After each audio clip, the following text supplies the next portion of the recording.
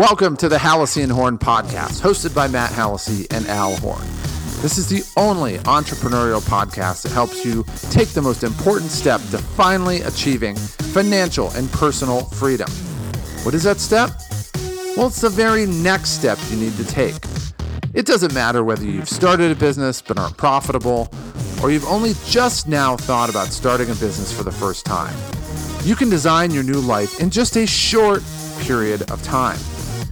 We've both started multiple profitable businesses, and we're here to help you move closer to your goal of living the life that you've been dreaming of. The crazy thing is you don't need to be especially talented, experienced, smart, or even lucky to make this happen.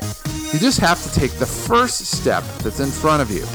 So grab a drink and join us while we discuss our own journeys from working for other people as employees to living our dream lifestyle as business owners. We share our successes, our failures, and the simple formula we've discovered to go from starting from nothing to having our own profitable business in just a short period of time. We're here to help you move closer to your goal of living the life that you've been dreaming of, but we're always scared to go after. Welcome to the Hallisey and Horn podcast. Let me tell you how much I hate Windows 10. Well, Windows 10 is... I know you're a Mac guy, you're an Apple guy, everything is Apple, everything is, that not everything. So you've actually your segued car. Your car is not from Apple yet. No. But actually, on my MacBook, not everything is Apple. So I will tell you something. You segued perfectly. So yeah, I have, and I'll get to where we're going. I have had okay. Since, I don't know, probably the late 90s, I've tracked like all my like bank accounts and everything through Microsoft Money, which they started out like 95 or 96 or whatever. And it's been awesome. Well, back in 2007 or 8, they stopped making new Microsoft Money. And then in 2011, they stopped supporting it like through like online updates or whatever.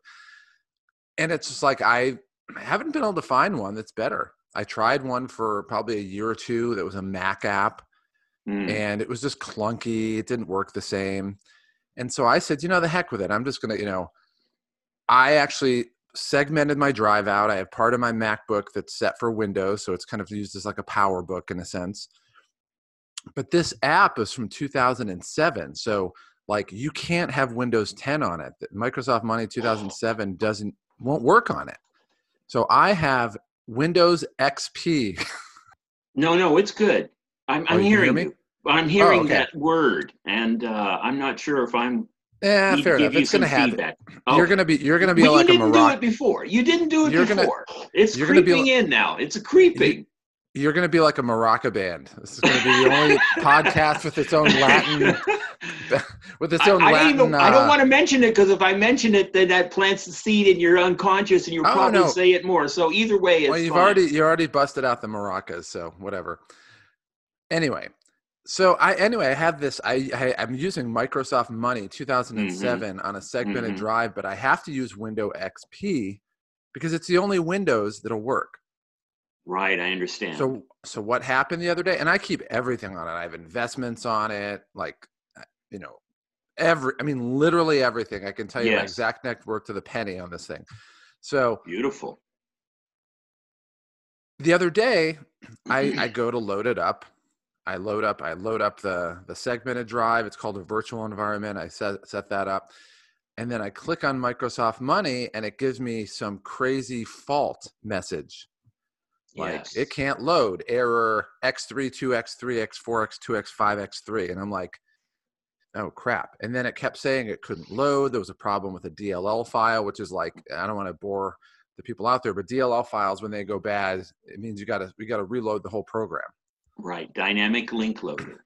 Yes, a dynamic link loader. So I'm thinking, oh crap! Now I gotta go find it, and I couldn't find the original. I couldn't find the original program on my computer and I normally keep everything.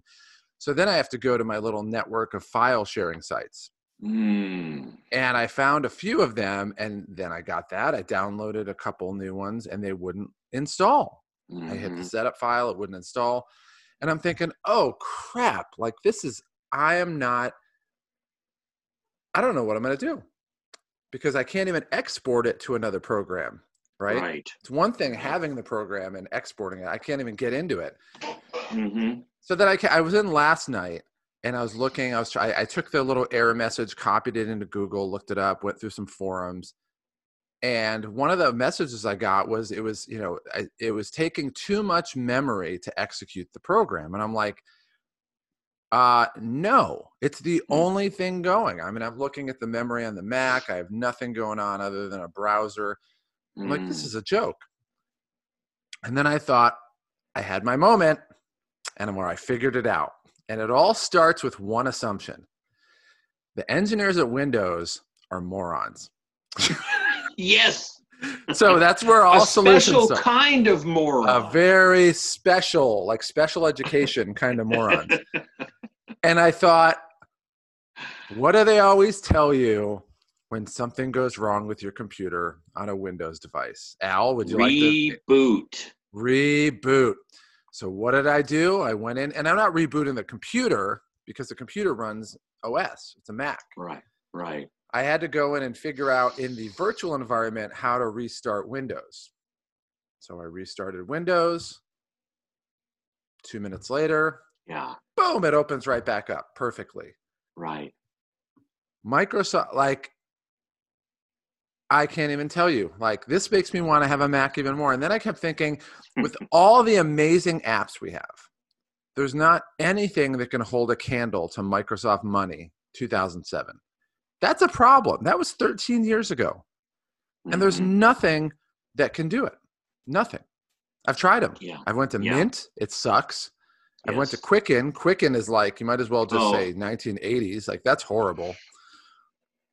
Like, Intuit, I don't get, like, boy, talk about an ironic company name. Intuit makes that program. Like, are you kidding me? So anyway, I literally figured that out last night, and I'm like, no way. Yeah. Oh my God, I've been there, done that. I feel like you're telling me a story that I could have told you, except I've never done Macs. I really, for some reason, people claim they're great. People claim they're intuitive. People claim they're the best thing since sliced bread with fresh, creamy butter on it. But for me, I've never found them intuitive. I've always gone back. You know, I think it's because I started back in the day with DOS 2.1. And before that, CP/M operating system. And I've always had that. I know both of those. Yeah, I've always had that that prompt, you know, that it's like a Linux prompt. It just sits there and waits for you to type in some cryptic, arcane command line sequence. But anyway. I started before it started blinking. There was a day when it didn't blink. That's right. And then their big technical achievement was getting the little cursor, the little underline to blink. Right. Yeah. Those people are probably, I don't know if they're still working at Microsoft, but they were probably, the blinking guys were probably put in charge of Microsoft Money or something. But so just to, you know, I love chatting with you, Matt, because I feel like we have so many things in common.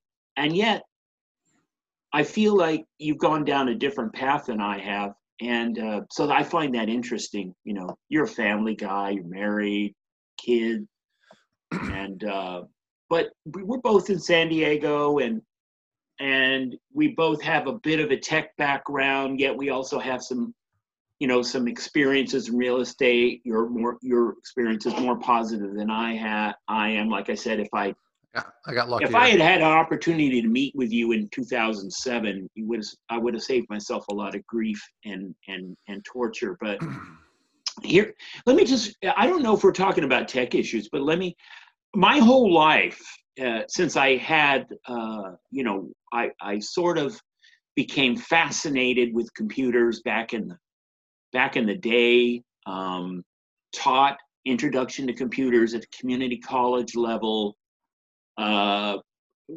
as an adjunct professor, and I found them very interesting. But I always, it's kind of like a relationship that works, but has issues, you know.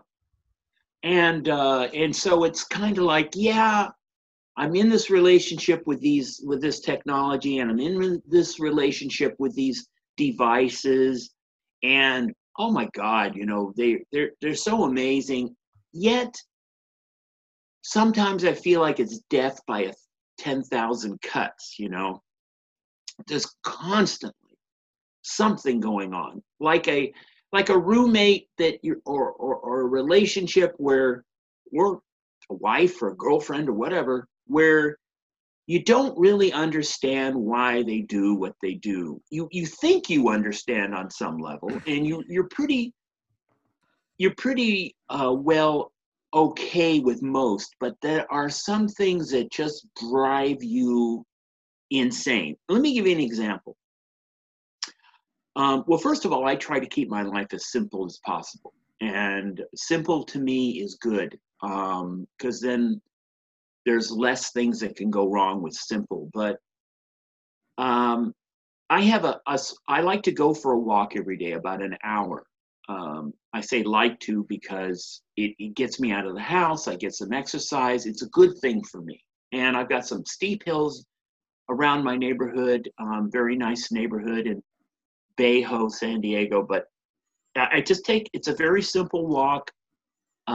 It's sidewalk. It's not hiking or anything. And I do the same route every day. But anyway, I've got a little MP3 player, an AIMATIC. Now, supposedly this thing will play video and it'll take notes. It cost me less than $20 at Fry's.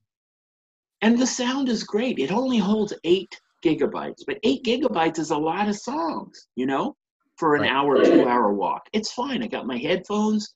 I use the headphones and not the Bluetooth. It's plugged in, hanging from my neck. Everything has to be just right for me. I'm a bit of an OCD kind of guy, but anyway, I dumped a bunch of songs on it a while back from my extensive list of terabytes of music. And some of the songs weren't all that great, I just dumped them on there. Just, okay, I'll just dump a bunch of songs on. So I'm getting tired of the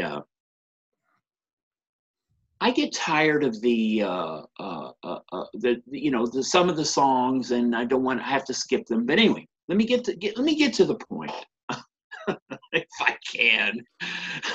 My point is this: I've been telling myself for about a week or so now, I got to put some new songs in there. I got to get rid of these old songs and put on some new songs. So I get my USB cord, plug it into one of my notebooks, and it doesn't show up as a device. It says it's charging, but it doesn't show up as a device. So, long story short, about 20 different changes. I said, well, if it's connecting, it should show up as a device. I've unplugged ports. I've plugged ports in. I've done this. I've done that. I've done about 20 different things to try to get it to work, just so I can load some new songs on it. None of them work. And I'm frustrated. And then I said, well, what could it be? I've tried multiple computers. I've tried a couple different USB cords. I've tried different ports. I've done everything I think I could do, and that just will not come up. So I see, I'm looking through some stuff, and I see another cord, and I go, well, this looks kind of an interesting cord. It's got the right adapter on it and whatever. I'll plug that in. So I plug it in, and lo and behold, it pops up, and there it is. So what happened was the cord was just defective enough that it would charge, but it wouldn't connect. It wouldn't show up. It wouldn't adopt it as a device, right? And pop up like it's a hard drive or a flash drive, so you can just, copy and paste or delete the files. And it just made me think that, especially in the world of the entrepreneur, you never know what kind of problems are going to pop up every day. And the joy and the agony of being an entrepreneur is, like we said before, solving problems and executing. But these problems that come up, I mean, they can be people problems, or they can be technology problems, or they could be resource problems, supply chain problems, any kind of problem that pops up. And it's the entrepreneur's job, okay? It's their mission, it's their job, and it probably should be their passion to solve these problems and get back on track to ultimately, satisfactorily, optimally do what they need to do to accomplish what they need to accomplish that day. And I don't think anybody can do that better than the entrepreneur, really.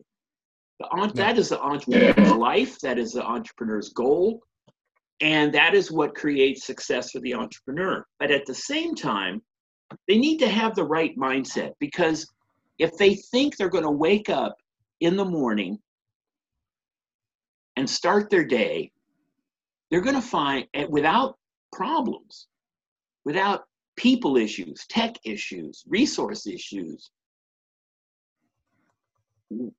issues that are whatever, maybe even issues that are going on in the world, like a quote pandemic unquote, whatever. If they think they're going to wake up and these problems are going to be, there's no problems that are going to be happening, then they shouldn't be an entrepreneur. They should go to work for some big corporation and just collect their paycheck and live a happy life, and good luck, with that. Yeah. I don't know what to say. It's always something, it's always something. So you got tech problems, people problems, resource problems, and who knows what else.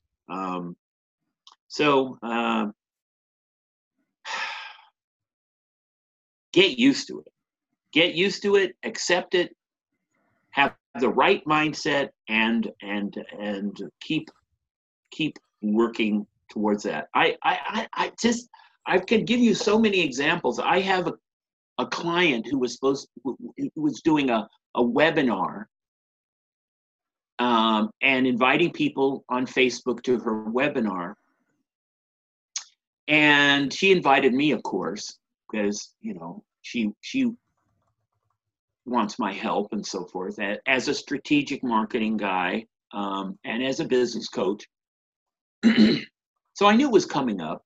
I had the time scheduled to participate in the webinar, and I'm looking everywhere, and I don't see a link anywhere to connect to the webinar. And then 5 minutes before the webinar, one of her people, could be a friend or somebody that works with her, I don't know, sends me a message on Facebook saying, "Webinar starts in 5 minutes. We sure hope you will join us," that kind of thing. And I still can't find the link. And I'm going like, well, maybe this is a Facebook thing, or maybe I don't know what's going on. So I send a message to the person who sent me the message saying, "Where's the link? Send it to me, or show me where it is so I can participate in this Facebook webinar." I get no response back. So finally I text her. I said, "Look, I'd like to participate. I've invited a few people in my network to participate, but I don't see the link anywhere." And then that's it. It's just like one of those things. You can, whatever project that you're working on, whatever strategy you have, you're always going to find as an entrepreneur that the metaphor is kind of like you're spinning plates in the air, and all the plates have to be spinning, and you just can't hire enough people or train enough people or have enough people to keep all those plates spinning. Plates are going to fall, they're going to break, they're going to crash. And the bigger your company gets, the more people you have, the more customers you have, the more potential customers you have, the more technology that's involved, the more these plates have to keep spinning, and the more plates you have up in the air. And it's I don't know if people are familiar with that that kind of a show where the guy comes on stage and he's got a plate spinning at the end of a tall stick, and it's spinning, and then he gets another one going and another one going, and then pretty soon he's got 5, 6, 7, 8 or 9 of these plates spinning on the top of a tall stick, and or what have you. Maybe it's juggling juggling chainsaws or something, but it's always something, right? Now, so I would say that one of the key things in being an entrepreneur is focus. You got to have that focus. You have to have that laser focus. You can't be distracted by shiny objects. It's very difficult if you're constantly distracted by other opportunities. You really have to have that laser focus and commitment, determination to make it happen no matter what. It's whatever it takes to make it happen. And at the same time, you have to accept that it isn't always going to work out right. There's going to be things that you just don't have any control of, things that you just can't figure out. And that's the zen of it, man. It's just, you've got to accept what is, but the other side of the coin is what can you control? How can you make a difference? How can you have a plan and make the steps of that plan work? And yes, you might forget that you might have hit a button on your phone, putting it into airplane mode without knowing that. You may have planned a strategy to create an outcome, and you find that the whole environment has changed now.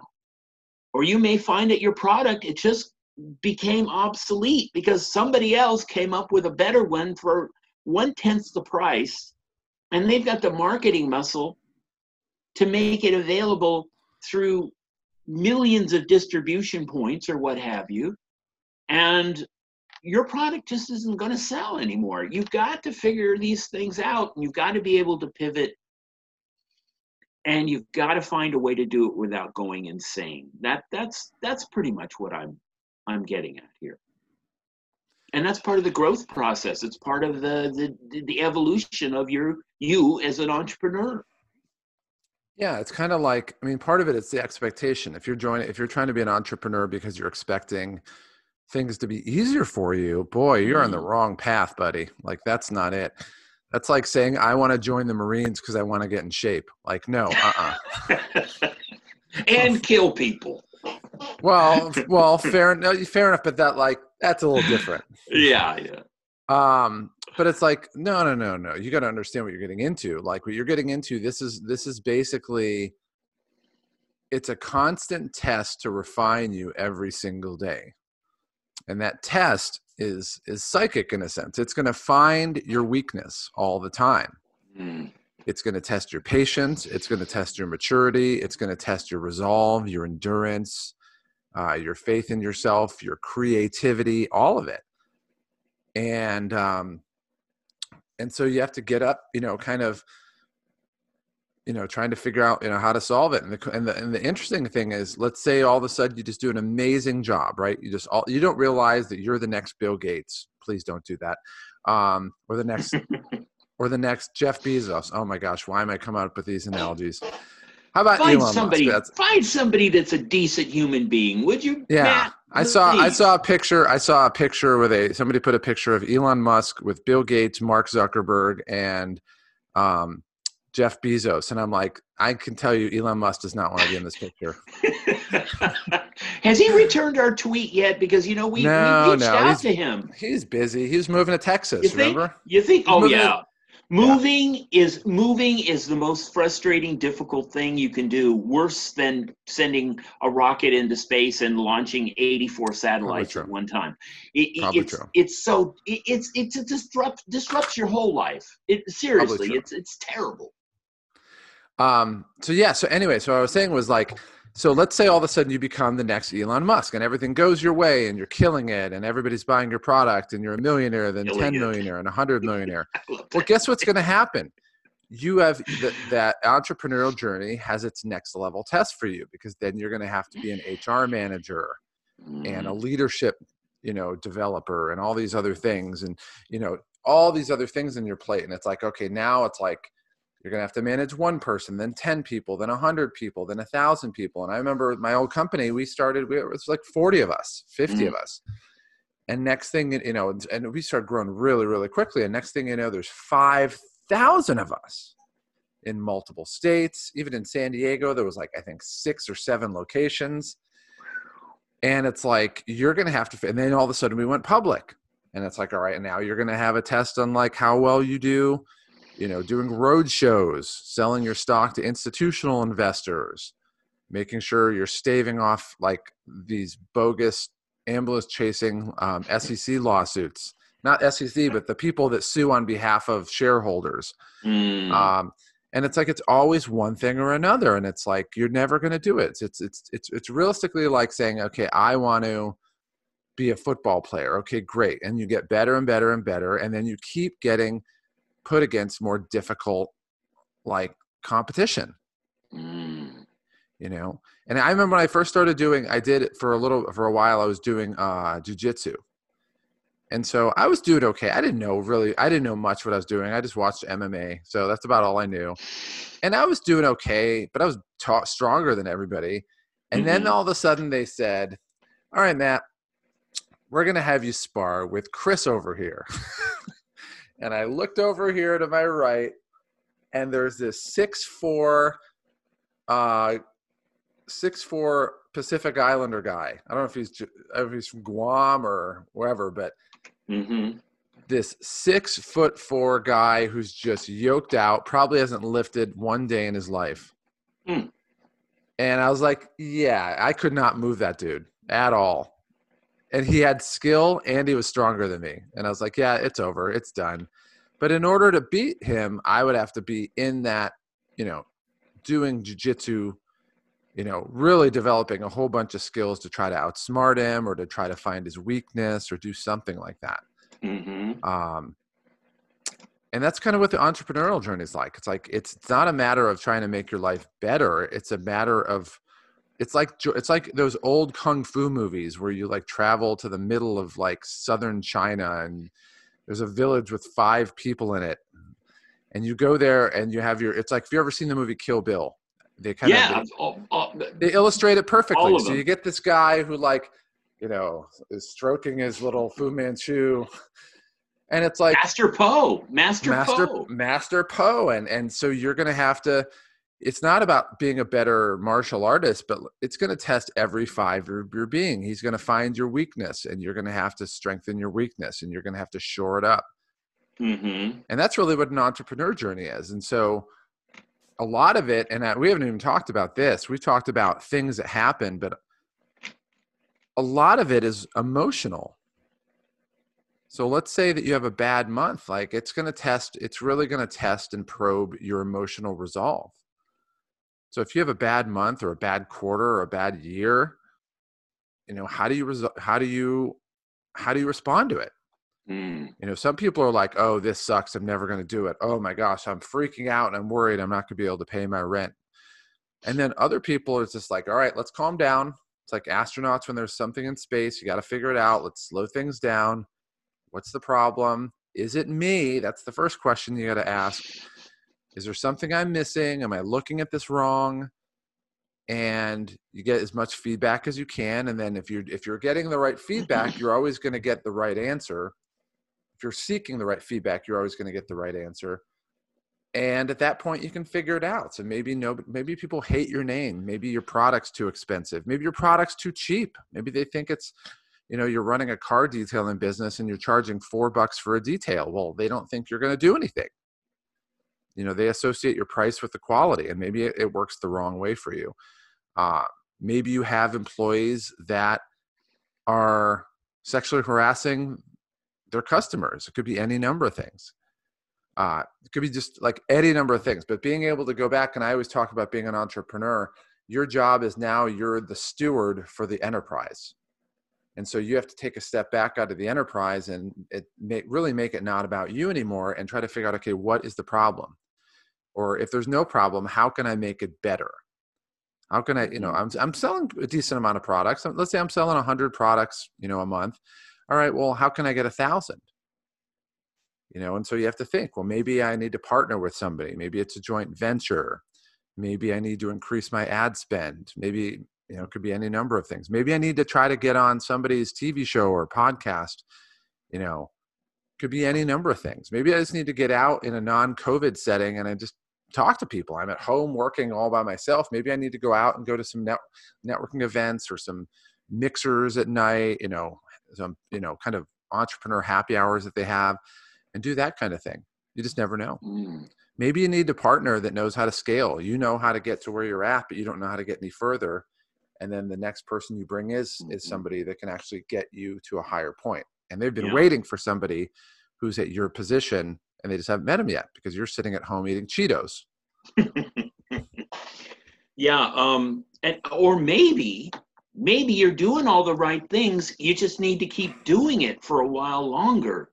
It's right. What they call the titration effect in chemistry, where you add a drop, nothing happens. But when you add the fifth drop of the same thing, all of a sudden you've got a catalytic change. So maybe you are doing the right things, but you can't pull a plant out of the ground to check the roots to see if it's growing.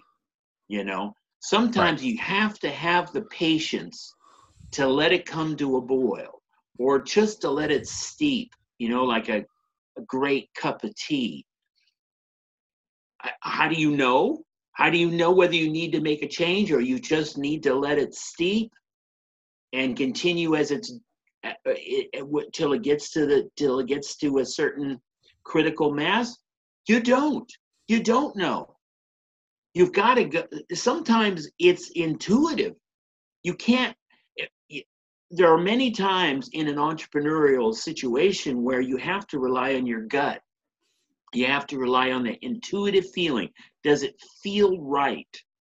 Because you cannot run the universe on logic. Logic has its place.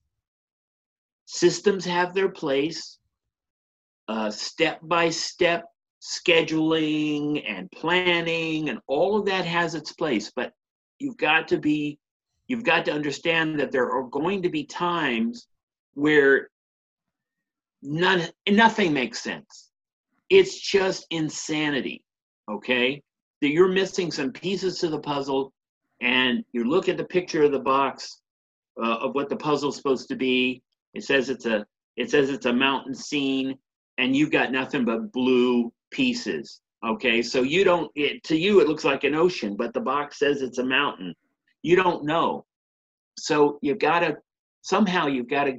be willing to let go, let it be what it is. At the same time, you want to stay focused on what you want to accomplish. You want to stay focused on your vision. And you want to be clear about what your vision is. So all you can do sometimes is just go look at different pieces of it and say, okay, does this fit? What's standing out as a bottleneck, or what is standing out as what appears to be a problem? And many times in an entrepreneurial setting or situation, you've got things that are naturally opposite of each other. In other words, the people in quality control and the people in production are often competing with each other. The production people want more widgets out the door, and the quality control people want more widgets tested, or they want more widgets that work properly, or they think that the defect rate on widgets is beyond a certain point that it should be. Whatever. I've talked to entrepreneurs who were getting things manufactured in China, just as an example.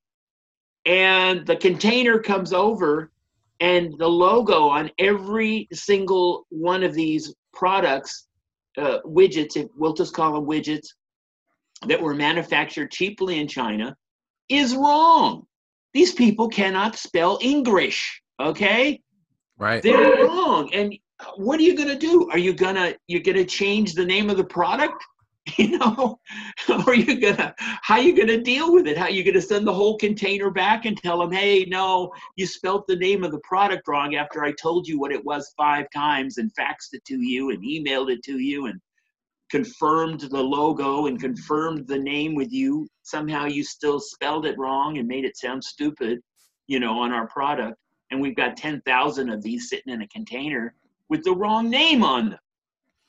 So, you know, if you're the kind of person that gets really emotionally upset every time some little thing goes wrong or some big thing goes wrong or something goes wrong of any kind, maybe you should do something else, you know, because your life will be miserable.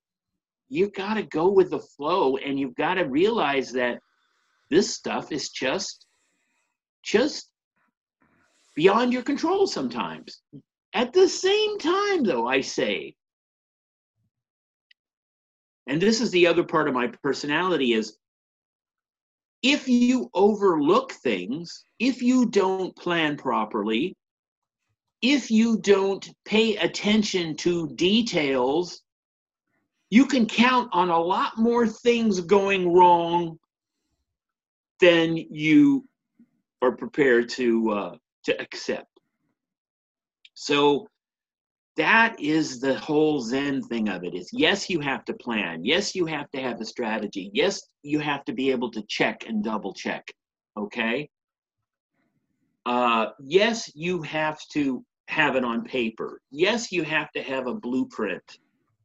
You have to have a crystal clear vision for where you want to go. At the same time, you always have to account for the X factors, the unknowns, that many times you are relying on other entities, whether it's logistics or whether it's the manufacture of the product or whether it's some vendor that you're using for quality control or customer service or whatever.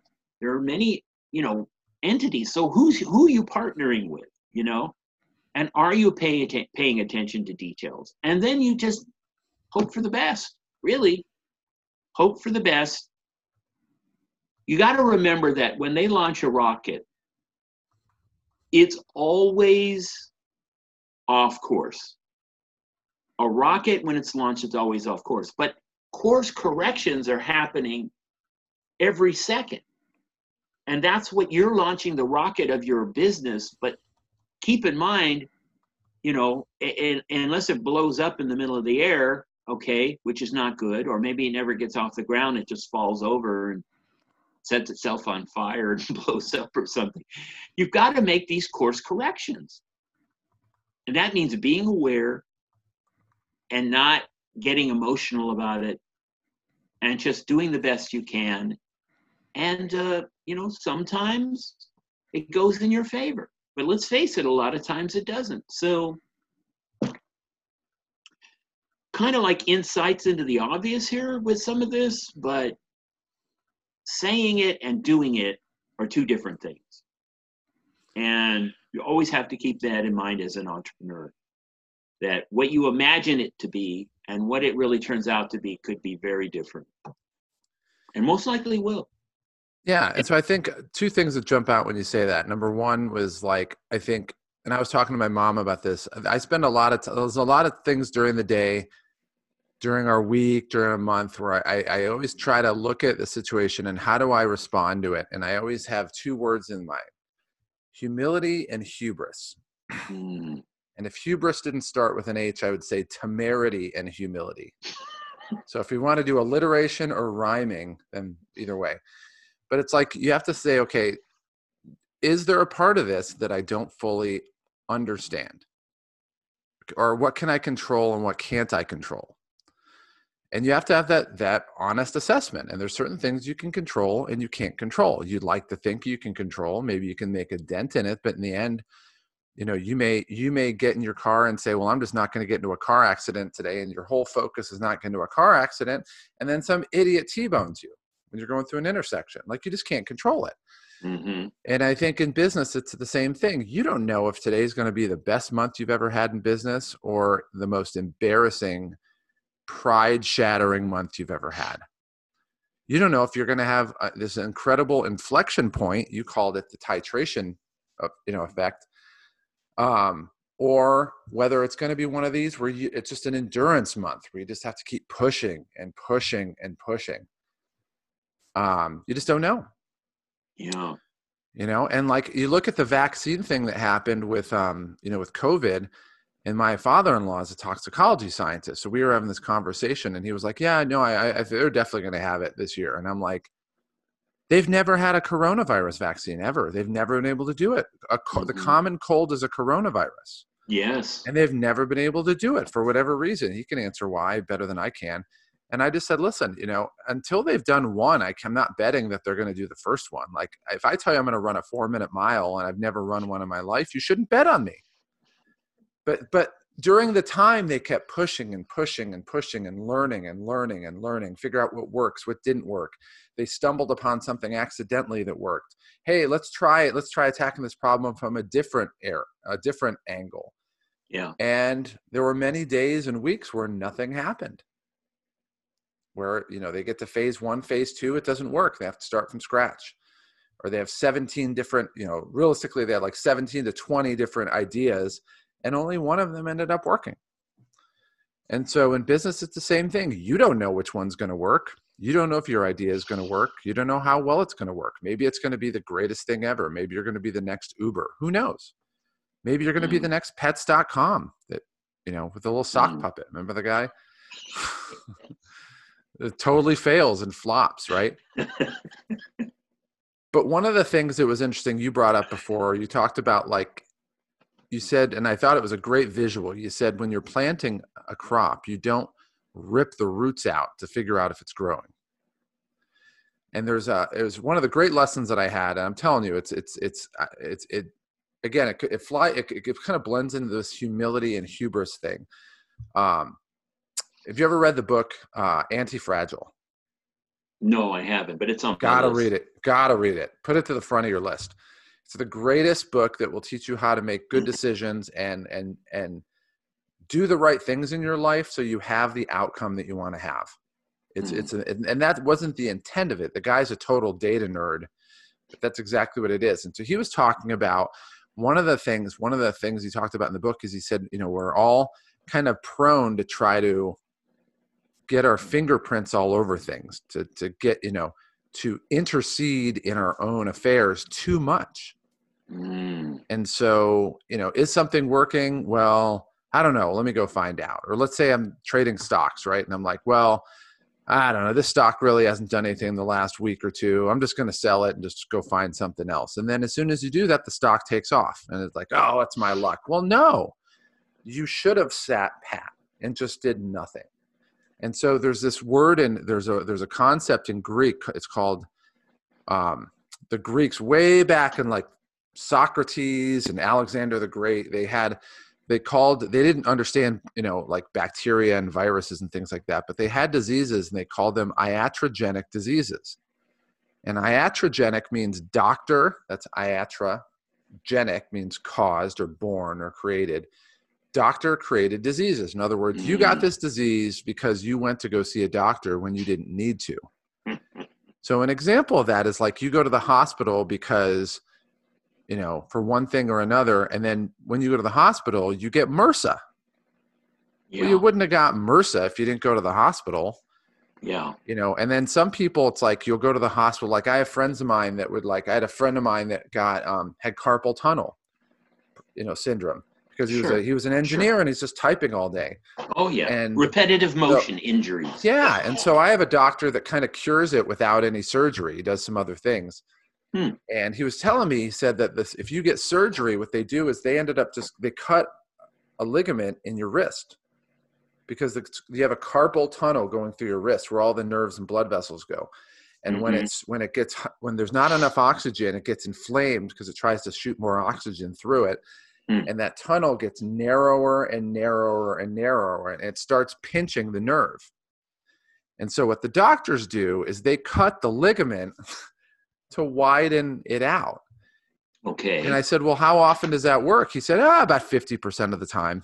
Oh, nice. So now you get somebody that cuts a ligament in their wrist, and now 50% of the time it didn't solve the problem. Now they have scar tissue and all this other crazy stuff in their wrist, and they still have their same problem. Yes. When, maybe you need to take a month off.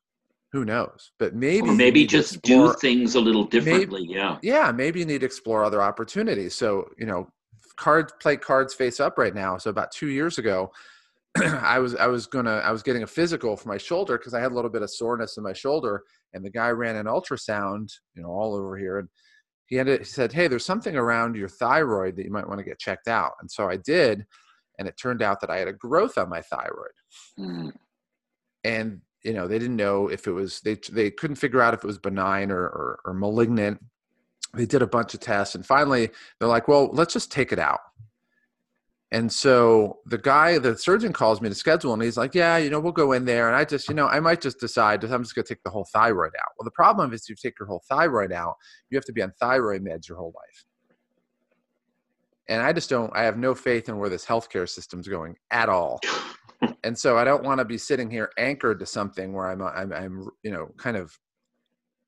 I'm dependent on something external as much as and so I said, no, we're not doing that. I'm going to get a second opinion. So I went to another doctor who kind of shared my take, is you don't really want to do anything ahead of time. So we ran all these genetic tests on it. I mean, we went through like 5-6 months of different things.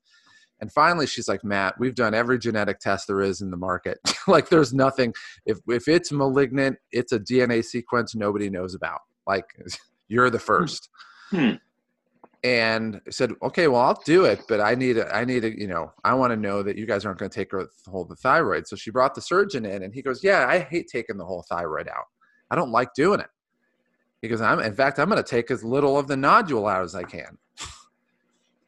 And it turns out they did that. They took that out, and, it took about 2 months for my thyroid to pick back up because your body has to adjust to not having part of your thyroid. So this thyroid does more of the work to, kind of compensate for this one. And I'm fine. My thyroids are perfect. Everything's in line.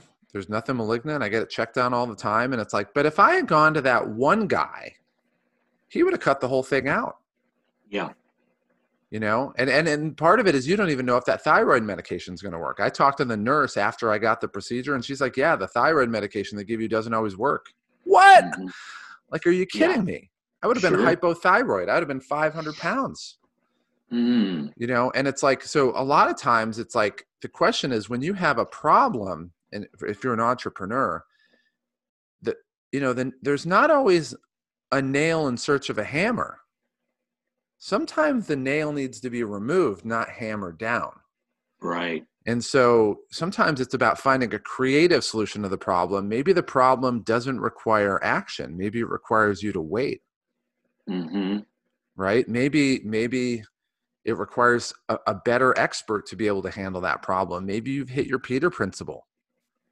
And it's not just about, oh, here's a problem, let me do it. Here's a plant, let me rip it out to see if it's growing. Maybe you need to have somebody who knows a lot more about this problem than you do. Right. A specialist, an expert, somebody with years of experience in dealing with the same type of But they're issue. An expert in that area. And it's like, I always tell my wife, I'm like, if we go out to a restaurant, like an ethnic restaurant, I'm only ordering that type of food. So like, we'll go to Filippi's, the Italian place, and they'll get prime rib. I'm like, why? They're Italians. Nobody in Italy eats prime rib. Like, I've been there. Nobody eats prime rib. I'm not going to go to a Greek restaurant and order tacos. I'm not going to order a Chinese restaurant and order spaghetti, although spaghetti did come from China. It's true. That is true. They know noodles. They know their noodles. But nobody knows noodles like they know noodles. Like, my sister put this picture on Facebook, and she's like, oh, we're having fish tacos. My sister lives in Ohio. I'm like, I'm not eating fish tacos from a place in Ohio. Oh, no, no, no, no, no. I want somebody that knows what they're doing. I don't want Right. the Jeff Spicoli going, I have a righteous set of tools. Right. Like, I don't need that. And so as an entrepreneur, sometimes you get to a solution and it's, okay, let's just hammer a solution down. We need to work hard and get it done. We need to get the website out there. Okay, fine. Brute force works sometimes. Sometimes it's a matter of, I need to learn a bigger skill. So you're doing a video and you might need to learn about lighting and it's a solution you can get better at. And then sometimes you get to a problem that you just can't solve yourself. Let's just be honest. It's the juice is not worth the squeeze. Mm. And you need to figure out how to do that. So maybe you discover some really great thing and you need to figure out how to patent it. Well, don't do it yourself. You hire a patent attorney. Like the worst thing you could do is try to file a trademark or a patent yourself. Yeah, by watching YouTube videos. Yeah. And so a lot of times it's like, what's the best solution to the problem? And as a business owner, you are the steward of your enterprise. And so you have to say, either I'm the best solution, I don't know who the best solution is, or there's obviously somebody who's a specialist who the best solution is. Mm-hmm. And you need to figure it out. Like you could hire a web designer and do your website, and that's fine. They're great at what they do, but the website's going to look like their website they want their website to look like. Exactly. You may not be the best marketing person. You could hire a marketing agency and spend a lot of money, but they're not going to really get the essence of what you're trying to communicate. Right. And it may be overly produced and people might think, oh, this, it's overly produced and they don't trust you. Mm-hmm. Where you're shooting with your iPhone and it's totally not produced, but they actually trust you because you're like kind of a normal person. So in the end, it's like, the question is, what's the right solution? And you have to take yourself out of it. And that's that humility versus hubris. Well, I'm going to get this done. Boom, boom, boom, boom, boom. I'm going to figure this out. No, maybe you don't know. Yeah. And sometimes I don't know. Like my computer, when that Microsoft Money thing I was telling you about, I was like, where do I take this? Do I go to like Geek Squad at Best Buy? Like who would even know the answer to this? There's no Microsoft store that I'm aware of. Mm-hmm. Like, I don't know. And so I went to Google and figured it out. So, yeah.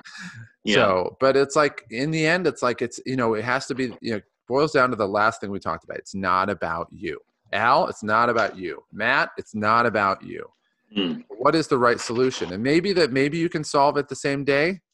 Yeah. Maybe that solution is going to take a while for you to ruminate on. And then all of a sudden you're in the shower, you have all your delta waves going in your brain, and then it hits you. Oh my gosh, that's what I'm looking for. Maybe you're starting a business and you don't know your tagline or how you want to communicate your product to people. And then you're sitting in the shower and it just hits you all of a sudden.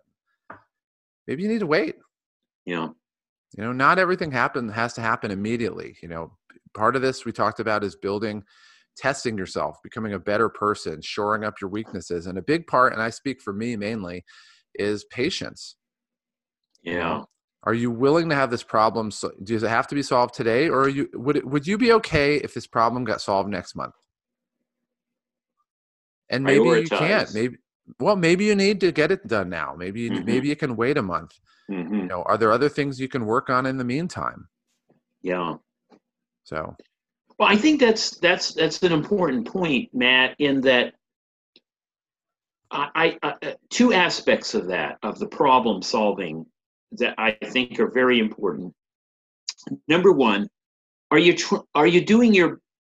solving the right problem? Does it need to be solved now? Okay. Or are you solving a problem because you have a thing about it, or you just feel like you're good at it? You might be solving problems that don't need to be solved now, or maybe don't even need to be solved at all. So you've got to look at that very carefully. Number two, and I'm going to attach some percentages to this, and the percentages are on a movable scale, but I would say 80% of your problems could be looked at as opportunities. You don't look at it as a problem. It is a problem, but it's an opportunity. So I would say 80% of your problems are opportunity.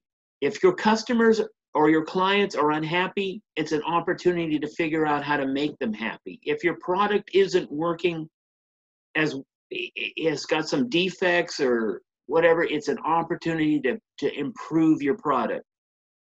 If your sales are low, it's an opportunity to figure out how you can multiply that by 10 or just boost sales or whatever. It's an opportunity. The problem is an opportunity. The other 10% is the problem is a learning situation. It's a teachable moment. It's a learning situation. So maybe it's not necessarily what you would consider to be an opportunity, okay? But it's part of growing, it's part of learning, it's part of educating yourself. And there's that aspect to it. And so by learning, by growing, by educating yourself, by understanding the nature of the problem, you either prevent it from happening again, or you've opened yourself up to a whole new exploratory situation where you get that aha moment or whatever, and you go like, oh, well, I'm definitely a smarter entrepreneur because I dealt with this. So that leaves 10%. 10% is just what you call a pain in the ass, okay? You want to solve the problem because you need to get things working right, or you need to just make sure that all the bases are covered. I'm the master of metaphors, but let's just say that 10% of the problems are just problems that have to be solved. You're not going to learn much from it. It's not really an opportunity. It just needs to be corrected. It just needs to be fixed.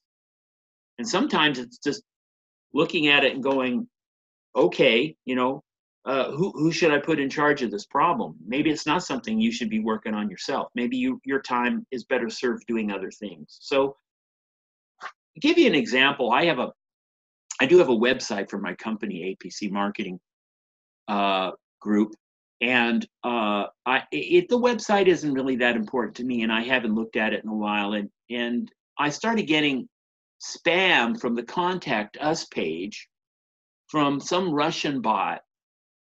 And what really kind of I thought was weird is the spam wasn't even trying to sell me anything, or I was getting two kinds. One was there was a link, go visit our link, which didn't even look right and didn't make any sense. And the other was just words inserted, like they were testing their system of invasive spamming. So I went to my website to fix it so I wouldn't get these spams anymore. And while I was looking at it, I go like, oh, wow, there's a lot here I should really update and fix. So I took some time and updated some of the pages and the verbiage and changed the stuff that didn't apply anymore and removed the Contact Us form and just said, look, if you want to get in touch with me, here's my number, text it or call me anytime. And here's my email, send me an email. So what was weird about this, though, is that the Contact Us page had a little box that said, I'm not a robot. But they were getting around that somehow. So I found that interesting. So my point is this. It was a learning experience.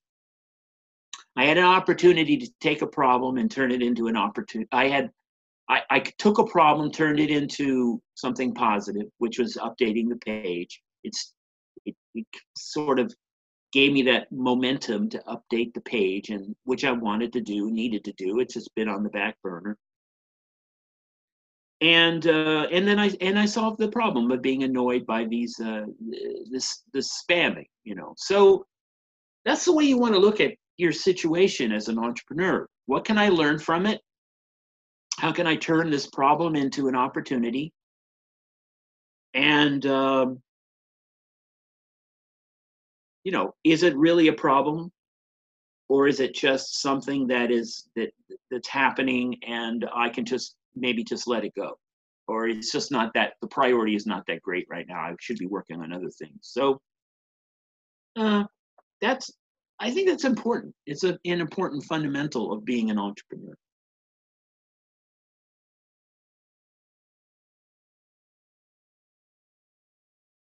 Yeah, I think, and again, part of it is taking your involvement out and being that steward. So it's like it's one thing. It's like if you're looking at, like, let's say you have an investment portfolio and it's your money, you're going to make your decisions. But if if I'm your financial planner Mm, and it's not my money, I'm going to look and say, okay, what does Al need? What's important for him right now?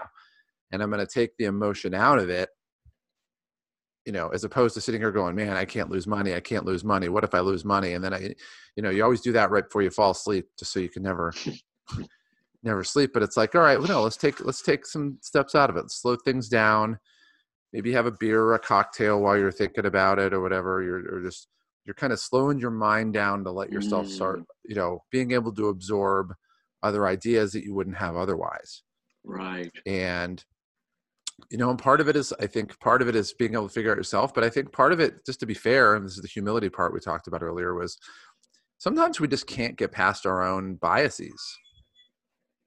And so sometimes it just requires, just to reach out and say, hey, what do you think about this? And and look for the criticism, look for the critique, and saying, or I like it, or I don't like it, or it's unclear, or what do you do?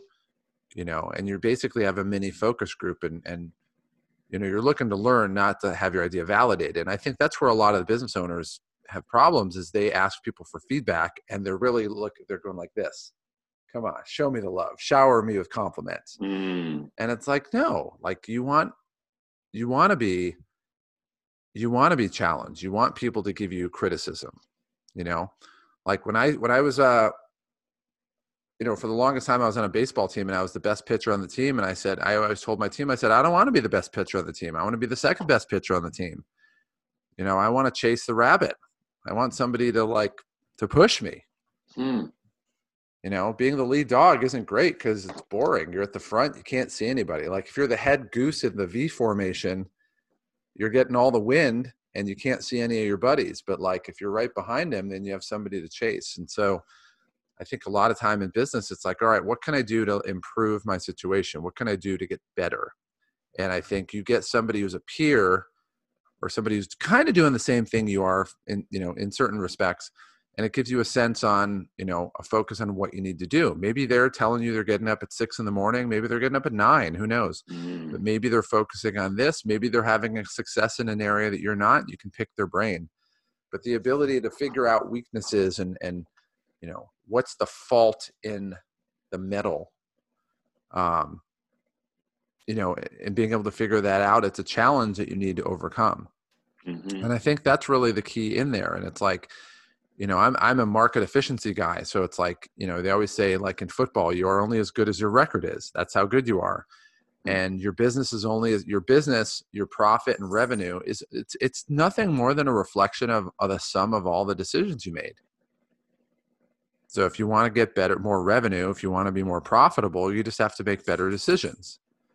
And maybe it's a wrong decision that you made versus the right one. Maybe it's a decision that you haven't even had the opportunity to make. Mm-hmm. But it's just a sum of those. You could have all the revenue in the world and you could blow it, and you could be very, very, be a terrible steward of your money and barely be profitable and maybe not even be profitable. Or you could be really profitable, but you're not really bringing much revenue in because you're just focusing on all the profit, but you're not focused on the revenue. But, I think everything you do is a summation of what you're doing. And in capitalism, not to get broad here, but in capitalism, you get rewarded for helping other people first. Mm-hmm. And it's like you look at socialism and communism, it's like I'm going to take care of myself first and then other people get taken care of. But in capitalism and like any small business owner, it's like my job is to help that other person first. So I need to forget about myself, get myself out of it. I need to set my insecurities aside or, whatever I need to do and focus on that. When you start doing that, crazy stuff happens. Like I was talking to a friend of mine I've known for 20 years, and he had this fledgling little computer business, right? Worked out of the back of his house. He was a software development guy, total geek. I mean, like he probably never left his house at all.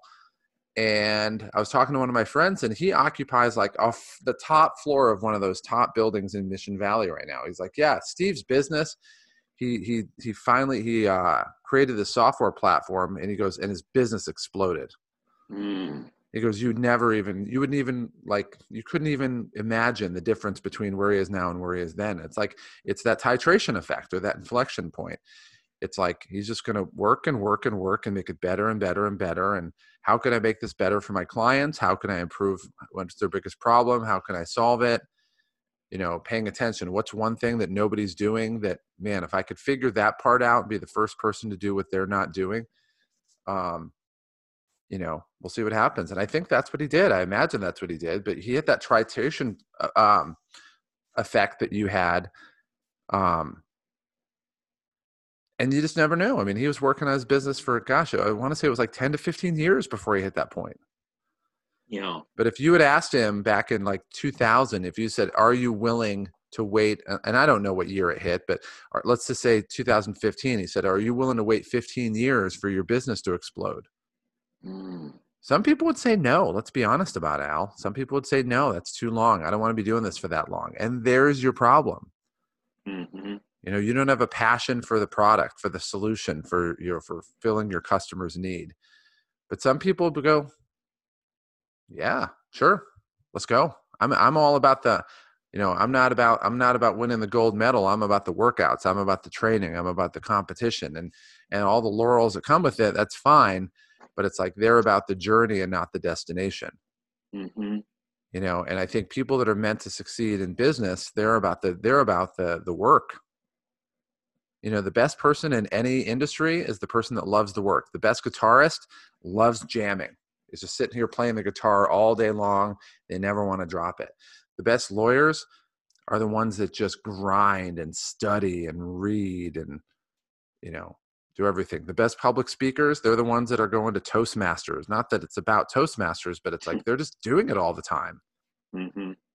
If you look at the best basketball players, it's not like they just didn't care. They're the people that were out playing basketball at 10 o'clock at night when that's all they want to do. Right.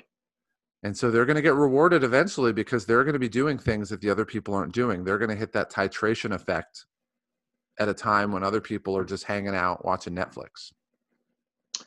Yeah, I think the mindset of an entrepreneur is someone who really does want to challenge themselves. They see the challenge as being the game that they want to play. And they have a passion for something, and they want to create an opportunity, an environment, a business around that passion. Or at least I'm thinking that's probably what they should be thinking. If all they're thinking about is money and status and power, maybe they should just become a politician. Okay, forget about being an entrepreneur, because entrepreneur is about, like you said, it's about serving. It isn't about being the master of the universe. It isn't about being rich and famous. It's about serving who you have chosen to serve by what you do and who you are.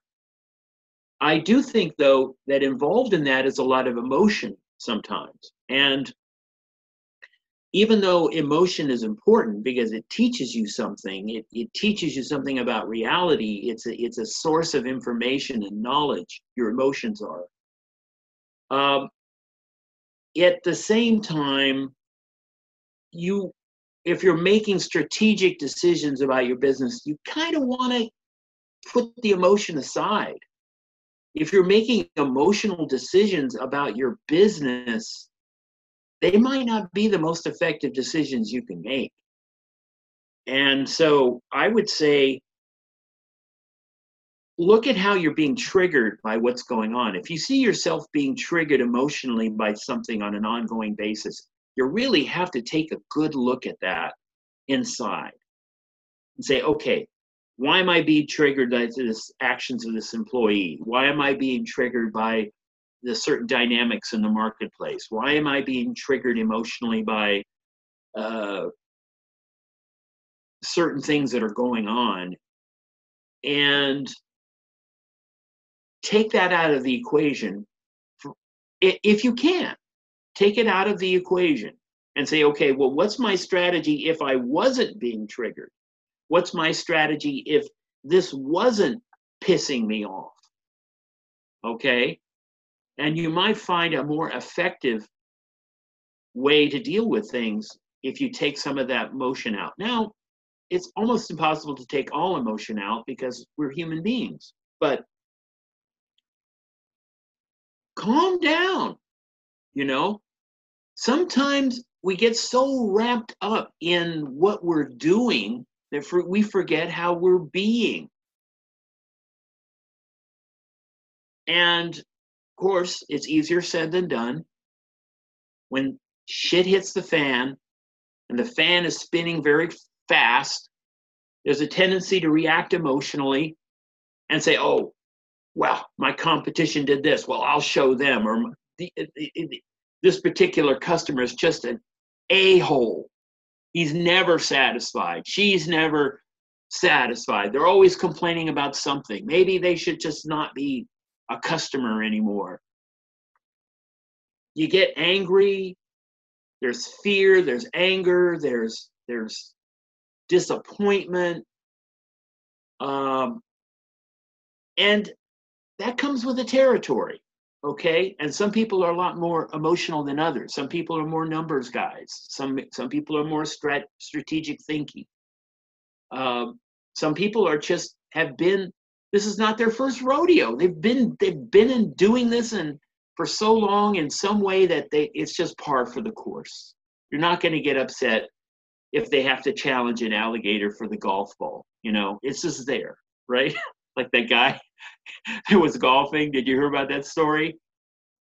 He's in Florida, I guess, and he's golfing, and the ball lands like within 1.5 feet of some alligator that's sitting there. He had to make a decision, you know, is he going to go get the ball or is he not? He decided to go get the ball. So now he's like gone viral his video's gone viral or something, but you know, that's dedication. You know, when you're going to challenge an alligator for your golf ball, that's dedication. But it's also a little crazy too. So you got to decide, you know, are you super dedicated or are you just a little crazy, you know? But take, for example, everything that we're dealing with now with this pandemic, which I'm starting to feel a change in the energy, okay? Because people are feeling like they can see a light at the end of the tunnel. Yes, it's sad that so many people have died. Yes, it's sad so many people have gotten sick. And yes, it's very bad that it had this effect on our economy and so forth. But we may look back on this in a couple of years and go, there were some good things that came out of this. I mean, I'm not just talking about advances in toxicology and vaccines and testing the limits of our healthcare system and figuring out what new technologies we can use to connect with each other and stress testing them and stress testing the internet and all that. Yeah, there's always something, you know, it's just like if you get sick and it stresses your immune system, sometimes there's good things that can come out of that because you accepted that challenge and you overcame it. So whether it's the pandemic or whether it's your business or whether it's your competition or whether it's your suppliers or your customers, look at it as a challenge that you can learn from.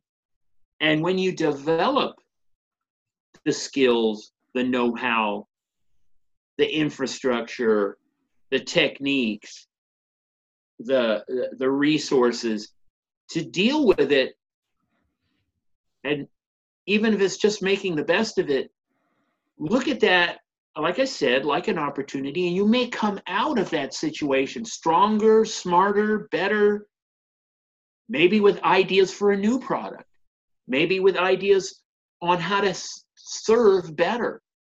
If you don't look at it that way, you may as well just get out of the world of entrepreneurialism and go do something else. I don't know, maybe a hobo, a beach bum, or I don't know. Go do something. Go to work for AT&T in a cubicle, answering attempting to help people with their problems because their phone isn't working right or their computer isn't working right, or go get some mid-level manager job where all you have to do is get up in the morning and maybe you work an hour a day.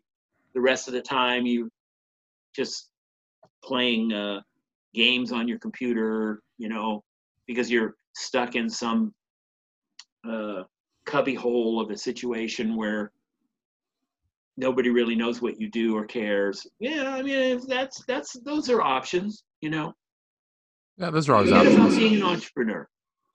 If you can't look at it that way, you're just going to be miserable. So go find another place to be miserable, where you have at least a guaranteed paycheck. That's all I'm saying. That's right. Yeah, and if you're listening to this and you're like, all this stuff is terrible, it sounds horrible, I just want to punch in, punch out. My friend Phil told me that one time. I was asking him, like, do you ever want to start a business? Like, no, I just really just want to have a job where I, have set hours and all right, whatever. Well, let's face it, that's what the majority of people do.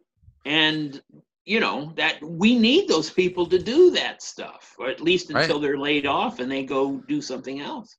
Yeah, I mean, listen, we need we're going to need future employees, and we're going to be there. I'd rather be at the high end of the ladder than the low end. So yeah, sometimes you just got to build a new ladder. That's how I looked at it.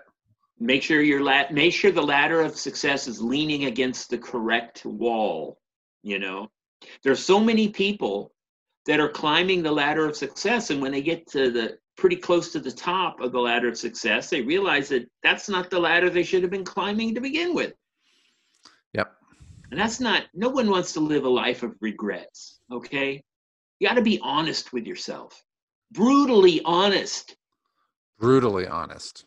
I'll give you an example. For many years, when I was in IT and when I had my own company, computer services, there were times when I would sit there and I go, oh my God, I wish I just owned a little cafe, coffee house place where there was live music and, I had employees taking care of everything and people were drinking coffee and I wasn't making a ton of money, but I just came to work every day and say, how do you do? How are you?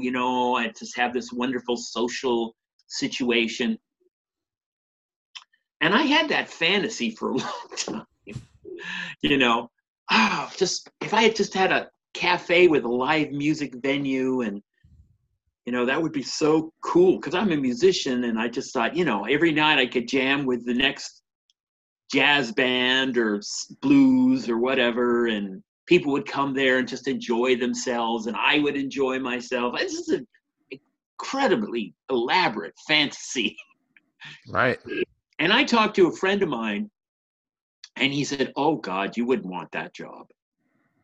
He said, first of all, you're never going to make any money at all. You're always going to be in debt. It's probably going to take your life savings to get it started. And you get there at 6 a.m. every morning to unlock. You got to clean the place. You got to do this. You got to do that. And I don't think you would really enjoy it. So I had this fantasy about what I thought it would be or could be, but not having the experience of ever having done it, or even at working as what are those, whatever they call those people that work at Starbucks, or I had never done it. If I had actually applied for a job in one of these places and worked there for a while, I would have been able to see what it was really like instead of this fantasy. But one thing has occurred to me because of this situation with COVID and the pandemic. Obviously, if I had done that, it would have come to a screeching halt now, It probably would have gone out of business because who's going to coffee houses and sitting and listening to live music anymore? Nobody's doing that. And right. Would my business have even survived? No, I probably would have had a huge overhead and rent and no customers and no music, and it probably just would have failed and cost me a tremendous amount of money. Even the ideas I had of it for it were great, I thought, I had different things I wanted to name it, and and all that kind of stuff. And so I would say an interesting part of this pandemic is it's a reset for many people. Think about it. There are many people out there that had a fantasy about doing certain things or living a certain kind of life, and this comes along and just forget about it. You can't, that fantasy is not going to happen, okay? Now, I'm sorry that all these restaurants are going out of business, including huge chain restaurants and what have you. I'm sorry that that's happening. Imagine what it's like having a restaurant in New York, for example, where you were just doing fantastic and making tons of money, you know, working 12 hours a day. And yes, you had a lot of employees and all that stuff, but you knew your business and you loved it. And now it's not happening, okay? So, yeah, I mean, but there's another aspect to that is, and I call it facing reality, which is there's a lot of people out there that I think wanted to, had this fantasy about doing something, and this has been a total reset for them. There's something to be said for that. I'm just saying, there's something to be said for giving up the fantasy and dealing with reality. Right. Yeah, and I think part of it too, like, and I don't know, it's kind of the way I look at it. I always thought, and maybe I'll do it someday, but I always thought it'd be kind of cool to like have an Irish pub or something, just some place where you can, you know, kind of ratchet things down a little bit down the line. But then COVID hits and it's like you realize, man, if I'd opened that up 2 years ago, it'd be over, right? And so you start to think, and I was talking to my mom about this yesterday, and people are like, you know, we're talking about the whole hubris humility thing. And I'm like, people think, because my mom's 73, she's like, man, I'm not worried about getting COVID. If I get it, I get it. I know where I'm going after I die. I'm not too worried about it. But people are like, oh my gosh, we got to make sure we don't get COVID and we got to get past it. You know, this is a once in a century thing. And I'm like, you don't know that it won't happen. Another disease might come around 2 years from now.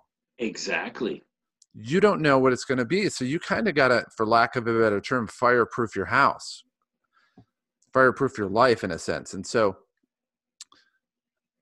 the question is like, and this is what I learned out of the .com bust and the 9/11 bust and all that stuff for the Great Recession was it's coming again. Like, make no mistake.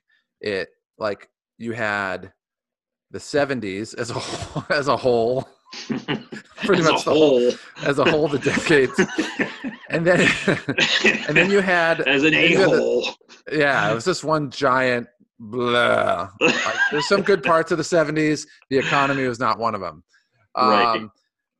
And then you had the savings and loan crash in 87. So I remember that. Let's call that 17 to 20 years roughly between them. And then you had 9/11. So now you're down to 13 years. And then you have the Great Recession, and that's down to 7 years. And then we kind of had a malaise for a little bit. But then we're at COVID at 2020. So you're really at like, let's say that went from 2008 to, it was like 2008, early 2008 to like 2011, 2012. So now you're down to another 8 years. The periods are shrinking. So So the question is, if I know that pattern's existing and it's flattening down, my job isn't necessarily just to make it through this. Yeah. To think, oh, I'm clear, this is never going to happen again. Right. Well, this may never happen again, but that will happen again. Right. Would you like to know what's going to happen after COVID is taken care of in approximately 2 years after COVID is handled? Sure. The sun is going to have an electromagnetic pulse, and all magnetic media in the world will be reset to zero. Okay. So everything that is magnetic will be set to zero by an electromagnetic pulse from the sun. So that we'll be dealing with that. All bank accounts will be wiped out. All the internet will be down. It'll be the apocalypse, right? I mean, everybody will be back to rubbing sticks together, lighting matches. No cash registers will work. The phone system will be down. Everything will have to go back to like square one. So except it's for interesting. People that have some data on optical media will be able to be restored, but anything that's magnetic will zero out. So nice electromagnetic pulse from the sun. So I'm going to show you something that's really interesting. So let's do, I'm going to share the screen with you in a minute. Yeah. So only YouTube people will be able to see this. Only YouTube on Spotify people will not see it. So and actually for the people on Spotify, I'll kind of verbalize it. You kind of know where what we're talking about here. So okay. And I'm just loading it up real quick. Let me get screen share. Just you guys can walk along with me, so you're not just blindly listening. Where is this? I hope this is good. There it is. It is good. Okay.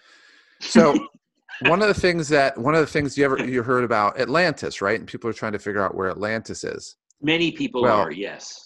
Well, with the satellite technology, they have a place where they're like pretty much 99% sure it's your Atlantis. It actually matches every single description that Plato gave for Atlantis. What about the song?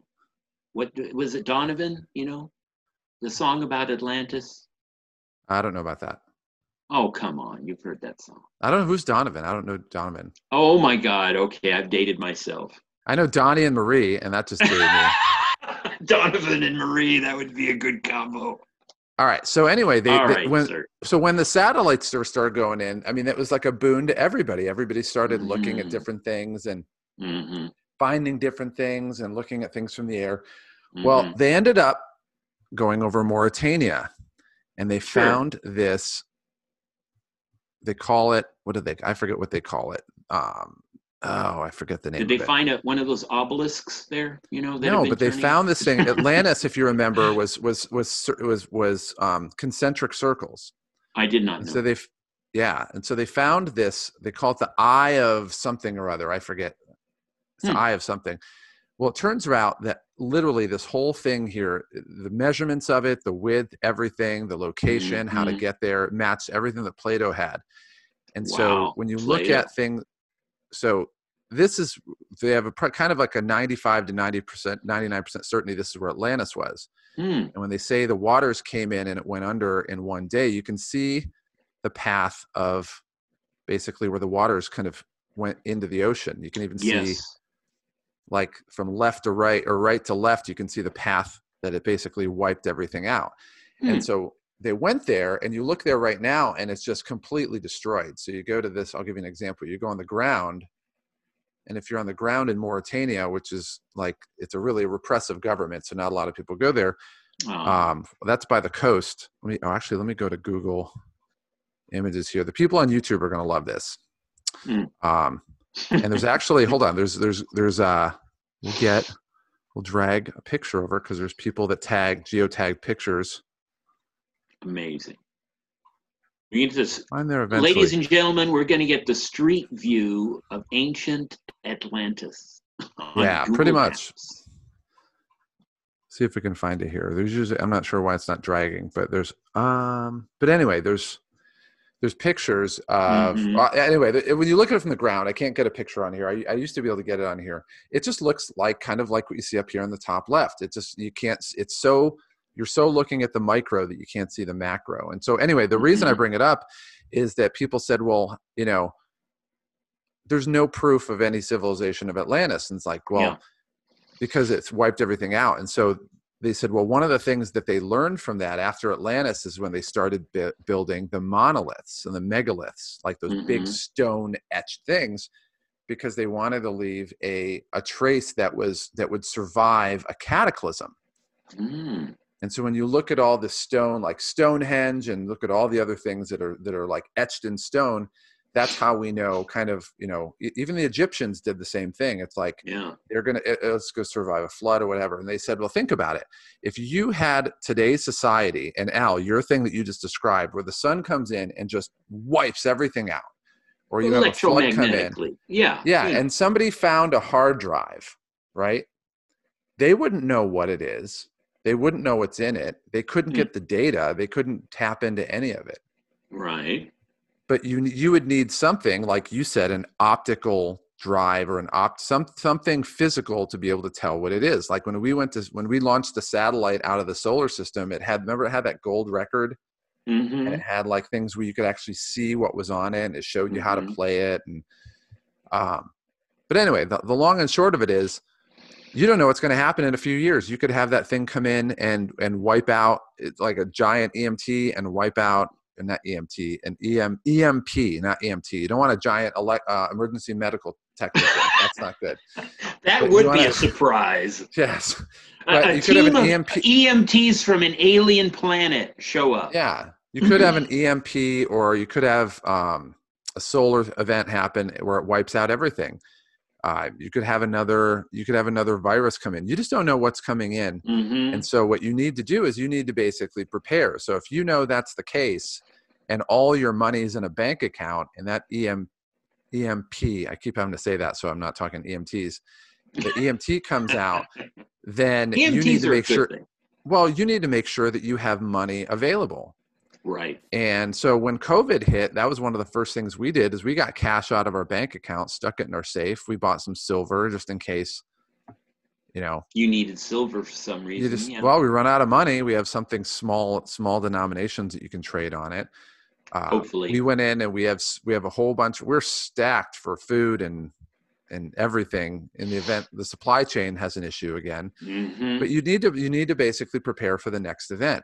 And so I know you had said this, you'd like, oh, I wish I would have met you earlier on in my real estate, but it's like, all right, that's fair enough. I wish if somebody would have told me in the 90s to invest in Amazon, like, come on. I wish somebody would have told me to save all my G.I. Joe toys, and I would have, that eBay was going to be created. I would have made tons of money. Oh yeah. But we can't do that. So the question is, what do we do for the future? And as an entrepreneur, you need to protect your business, and you need to plan for the next event on kind of what's going to happen in the future.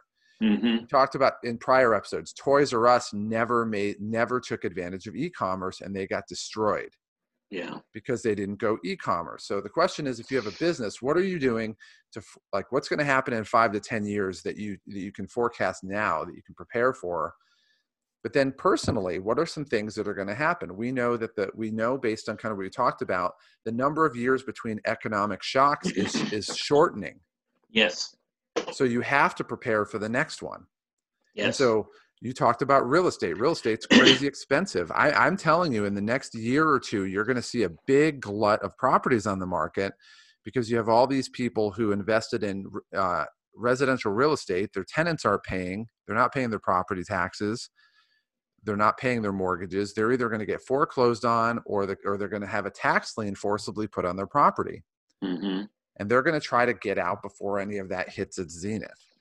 And so I think there's going to be an opportunity in the next year or two to buy real estate at a big lower price. So if I'm sitting here and I have money to buy a house right now, I'm not going to do it. I'm going to wait a year or two, because I think there's going to be a better opportunity. And I was telling one of my friends for the stock, he's like, oh, I wish I would have invested 5 months ago. I'm like, you have no idea. The money that's to be made hasn't even happened yet. Like, you need to put your money in now and quit worrying about what you lost, because there's always something that you can do, because you need to think, what's going to happen 6 months from now? The virus, you're going to have 4 to 5 probably vaccines that are on the market. They're going to be distributed all around the world. If the old people don't die, they're going to get the vaccine, but we're going to be past this pretty soon.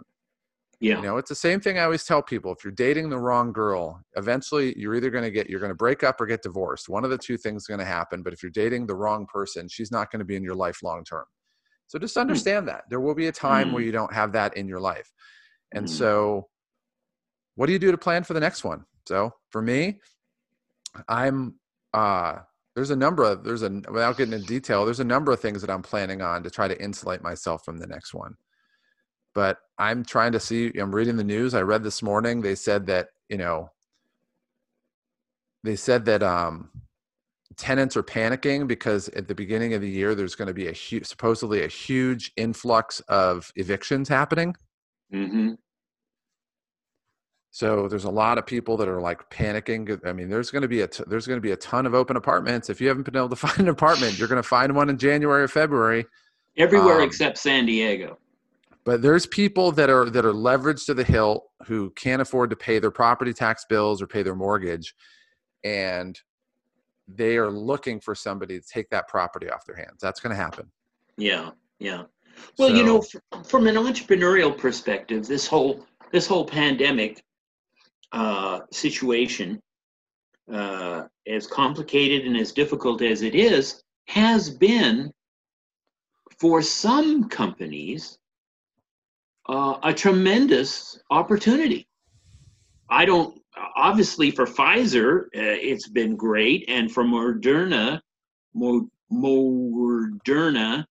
has been great, and for Zoom, it has been great. And if you look at the stock market, it's just insane how much it's gone up.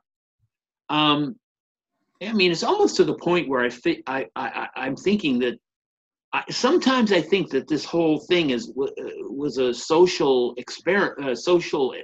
manipulative experiment that was initiated by whoever, certain entities, because it's just too weird how some people are benefiting so much from it and others are not. And also, I was thinking the other day, and this is a little off the subject, but they talk about, the media keeps talking about how many people have died from COVID, but they never break the stats down. I mean, if somebody is 89 years old and let's face it, I mean, they're exiting stage left any time now, and they happen to have COVID when they die, they call that a COVID death. And other weird things too. I saw this article where this guy got COVID and they had to cut his foot off. No, what a minute, what? Why would they need to cut his foot off because he had COVID? Maybe he was a diabetic and he let it go and his foot atrophied and, he got an infection and it didn't treat it and they had to cut his foot off. And while he was in the hospital waiting to have his foot cut off, he caught COVID. Right. So the article says he caught COVID, they had to cut his foot off. What the? Most of the information we're getting now is just weird, distorted, unsubstantiated, and doesn't make any sense. And nobody out there is really taking the time and making the effort to really look at this information and determine what part of it really makes sense or is accurate. It's just everything. It's like all the media just wants to fill the space. They just want to fill the time. They want no dead air. Okay, so whatever it is that has something to do with COVID, they just put it out there. Okay. Nobody's fact checking anything. Nobody's really looking at real data. It just doesn't make any sense. So it's kind of when you're in the middle of it, it's really hard to know what's real, and it's only going to be several years from now when we've had a chance to look back on this, but really are going to be able to separate the wheat from the chaff, if you get what I'm saying, Matt. Yeah. So I've actually, on my stock podcast, I go through the COVID stats all the time, and San Diego, our paper, has the best COVID dashboard in the country that I've seen. I mean, maybe there's a better one. I just haven't seen it. I've looked in multiple states. I've looked at the CDC. Just the ability for them to break down everything that you want to know is amazing. And so one of the things that's on there is that like everybody that's dying is like 85. Like there was somebody that was 102 the other day. Like, you know what gets 102, somebody that's 102 to die? Like an ill-placed elbow. Like a fly lands on their shoulder. Yeah. Like it just, the wind blows the wrong way. That might knock them over and do it, Mm-hmm. And so it's funny just looking at the same thing. Everybody has precondition. Everybody has existing conditions. Everybody's right by the border. Everybody's old. I mean, it's like, it's kind of a really, it's a pretty consistent statistic. And it's like the average age for somebody that dies with or of COVID is older than the average person that dies, period. And so, you look at it and it's like, all right, well, would they have died anyway? Maybe. Did they die with COVID? Like, in other words, did they have a pulmonary edema and then they do a blood test and they find out they have COVID? Well, the hospital gets paid for that. Yes. But what's crazy is I was looking at the stats where they were looking at the hospital, the hospitalization, and just as a visual, the amount of hospital beds in use across the county is relatively flat. Okay. And when the COVID cases started going up, the beds remained flat and actually went down a little bit. So what that tells you is everybody who was in prior to the spike in COVID cases, everybody who was in the hospital for, let's just say, a broken leg, pick something out, went to the hospital. But then as soon as the cases started going up, there was a drop in a noticeable drop in non-COVID hospital beds being used, which means people are not going to the hospital. They're not getting their operation. Or they're not going well, fair enough. It could be anything, but like they're not going in anymore. Yeah. And so why aren't they going anymore? I think you nailed it right there, is because they don't want to get COVID in a place where all the COVID people go. Exactly. I mean, a couple months ago, I dislocated my shoulder. Somehow I just really, I strained or snapped a ligament in there. I could barely move my arm. I was in terrible pain. And I thought to myself, should I go to the hospital? Which, is an elaborate process of seeing your primary and then being referred a couple weeks later to go to specialist, and then whatever tests are required, just so they can come back and tell you, well, there's really not much we can do. It's like a cracked rib. You go to the hospital for a cracked rib. They're going to tell you, well, just be careful and maybe wrap some bandages. Yeah, wrap some bandages, take some Tylenol or something, because they won't prescribe any really good pain meds anymore. So I thought to myself, no, I'm just going to, maybe it isn't that serious. I'm just going to take it day by day. And it was painful. And then it was, preventing me from moving I couldn't even reach up to grab something up here like this, but I just let it go because I did not want to go to a place where all these people are coughing and sick, with COVID. And I thought, no, I'm not going to do that. And after literally 2 months, it's healed. And I also dropped a cement brick on my foot, barefoot, long story. And that swelled up, and I thought I was going to have to call 911, and I put some ice on it, and that healed faster than my shoulder did. So that's fine now. So, I guess what it comes down to, sort of what pops into my head right now, if you're an entrepreneur and you're dealing with a difficult situation, a problem, don't take a good look at it before you make it worse.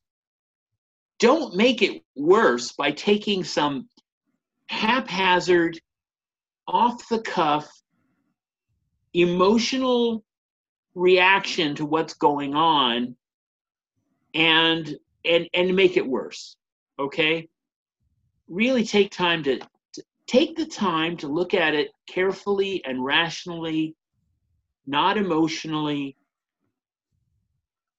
Like I said before, look at it as a learning opportunity, even if it's a personal growth learning opportunity. Can you be a better person as a result of this? And approach it that way, because if you don't, you may find that you're making what wasn't really a bad problem into a terrible problem. Right. If the third leading cause of death in this country is due to medical mistakes, or being in a situation where you catch MERS or something because you went in because you had a infected toenail and now you're dead, or they're operating on you and they're removing the wrong thing because they're incompetent or they're too busy or they're overloaded. You made a bad decision. Think more carefully about it if you get an opportunity again to make a decision. Yeah, and you want to make decisions that are reversible too. And that's when I was telling you about the whole like thyroid thing. It was an irreversible decision. You can't go back and say, okay. And so if you can do something that leads you, and that book, Anti-Fragile, definitely need to read it. He always says one of the goals in any decision is you want to retain, this is his little nerd way of saying it. He says you want to retain as much optionality as possible. Right. So give yourself the ability that if you make a decision and it goes sideways, that you still have as many choices in the future as you can. And so, yeah, you might have a cracked rib, but if like my brother got MRSA in a hospital, like I'll think twice about that. My mom nearly died of a flu vaccine. Like they say flu vaccines are safe. You should go talk to my mom. She begged to differ. It's like, so, okay, well, maybe I want to do things that like give me the ability to have a mulligan. If I have a cracked rib, I'm going to go to Google first. I'm going to look at my network and say, is there any doctors that I know? I might go to YouTube and see if there's like a medical doctor that has a YouTube channel. Can I suck it up and deal with it? I mean, honestly, like if I can do that, that's fair enough. It's like if I start to notice that I can't breathe, that's one thing. But like if I can suck it up and deal with it, so be it. But you want to give yourself as many chances as possible. And for an entrepreneur, it's the same thing. It's like you don't sit here and go, and I've done this before. So I'm like the first person that'll tell you don't do it, is you have a platform that you're working on. And then one of your friends says, you discover one of your friends has a platform that's much cooler and nicer and sleeker than yours is. It's like, and then you spend the next 3 to 4 weeks migrating everything over. And it's like, meanwhile, it's a zero-sum game. So it's like the time you spend migrating your platform, you're not producing content. You're not, doing anything to make products better. You're just doing it for yourself. And maybe a platform is better. Maybe it does. Maybe it saves you money. Maybe you can put everything on one platform. So be it. Great. Perfect. Whatever. But you don't want to do things. You want to examine all the options before doing it and making sure that it's the right decision. Because guess what? As people, we suck at decision making a lot of the times. Good decision makers are good at one thing. They're good at corralling themselves and keeping themselves from making dumb decisions. Baker Mayfield, the coach of the Browns, and they said it was a quote from The Big Lebowski, and I've never seen that movie, so maybe it is. But they asked him, he was playing better, and he goes, well, what do you attribute to playing better? He goes, well, I just kind of look at myself and I say, what would an idiot do in this situation? And whatever that answer is, I don't do it. So it's like, that's a really good decision-making thing. Like, right. What would a dumb person do here? And then just don't do that. Like I have a brother I grew up and he was a computer science guy. Like he did Fortran and C+ and COBOL and all that stuff. And guy was he was debugging video games in the early 80s. Like it was the dream job. It was perfect. Had this amazing wife, played semi-pro football, went to college, had a scholarship to play football at a big program. It's like perfect. And I remember saying to myself, all right, whatever Dan's doing, I'm going to follow in his footsteps.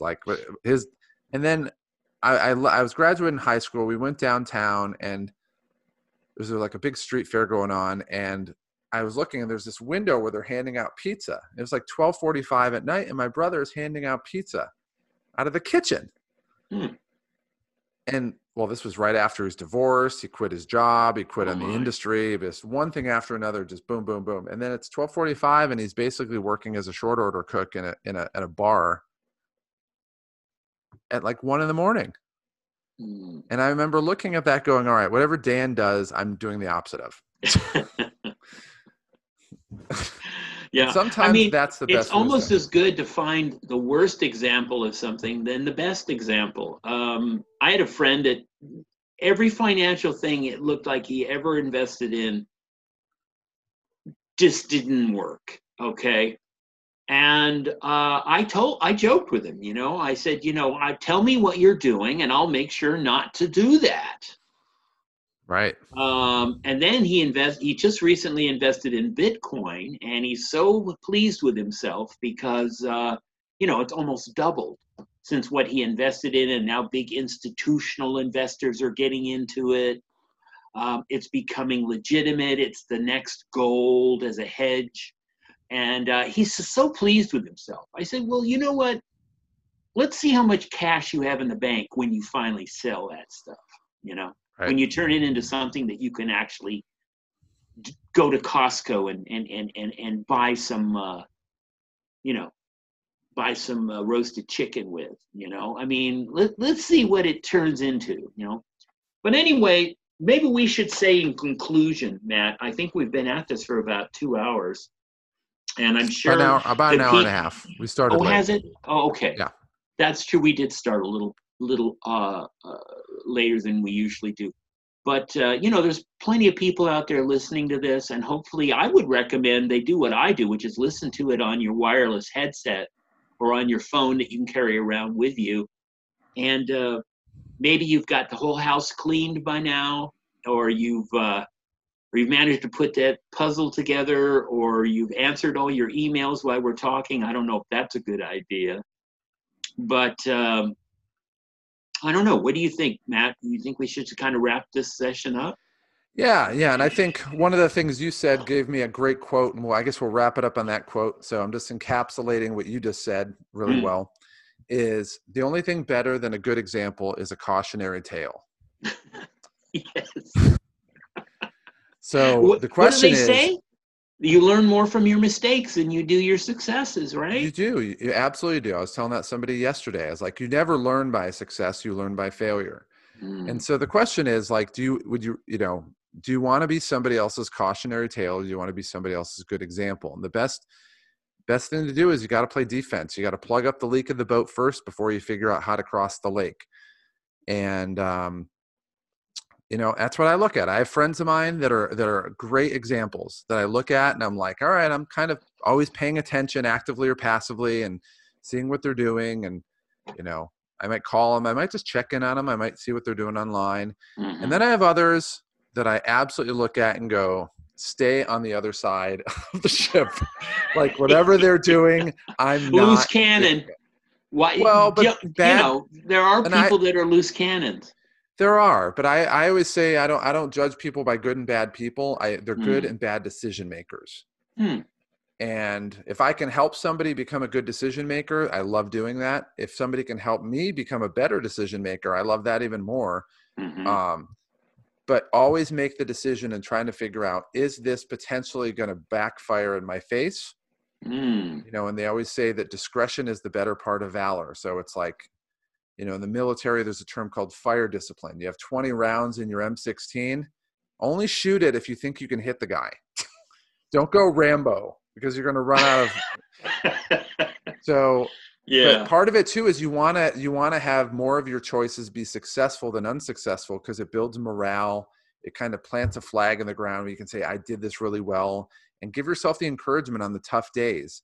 But if you're operating out of emotion, if you're operating out of jealousy, out of a lack of like a scarcity mindset, you're going to make bad decisions, and it's probably not going to last very long. But if you sit here and say, okay, how can the current decision I'm going to think backfire in my face, and what would I do if it backfires in my face? Then you're giving yourself, kind of a better option, a better set of options. And you're planning for the contingencies that you're eventually going to face. Because let's face it, if you make 10 decisions, 2 of them might work out. 8 of them are probably going to blow up in your face. So you got to plan for the 8. Right. And I'll leave it on this one. Anti-Fragile. I'm going to hit that one. If you're listening to this podcast, you got to read that book. He talks about a thing called a barbell. And this was his main decision-making visual. And so you think of it like, you could either think a dumbbell, like something you grab in your hand, or a barbell where it's like doing bench press. You have a bar in the middle, and then you have 2 big weights on either end. And it basically represents how risks are. So on one side, you have what they call a unicorn, which is like hitting the lottery. You buy one lottery ticket your whole life and you hit it, you get $50 million, right? Mm-hmm. It's probably never going to happen. It's so unreal. The odds are so not in your favor, but the upside is ridiculous. Right. And then in the middle, you have everything in the middle. And then the other side, you have a black swan event, which is just, it's your solar flare. The sun just goes dark, right? Something crazy happens, and you can't predict it. COVID, you can't predict it. It's you'll never bet on it at a roulette table, right? But it's a negative consequence. And so he says, well, how do you pursue a decision when you have a unicorn and a black swan event and you have all this stuff in the middle? He said, well, it's easy. He didn't say it's easy, but he said what you want to do, the first thing you want to do is you want to isolate the decisions that will lead to that black swan event and make sure they never happen. Mm-hmm. So you're making a decision to exclude out the bad, the horrible outcomes.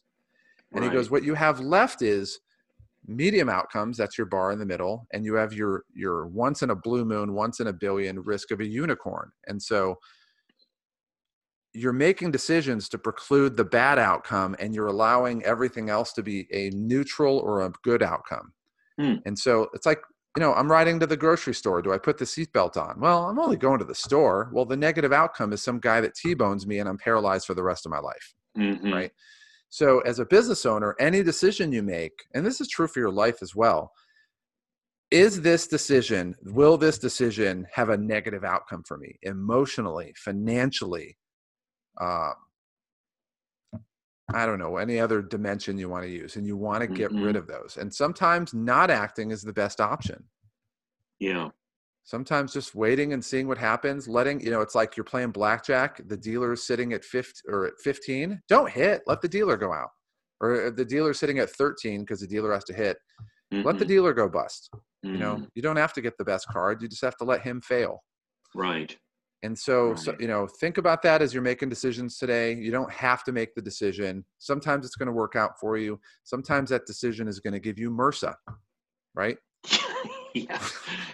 So think about that today, and just remember that, things are always going to go on an upward trajectory the better decision you make. So really it's just trying to make the best decision for a positive, but also making sure that you're, not doing anything that inadvertently has a negative outcome in your life. Right. So what you're saying is lift the dumbbell, don't be a dumbbell.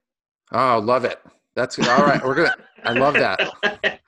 That might be the title to this episode. I don't know. All right. Well, anyway, with that being said, we're going to wrap this up today. My name's Matt. And my name is Al. And we'll see you soon. All right. Signing off.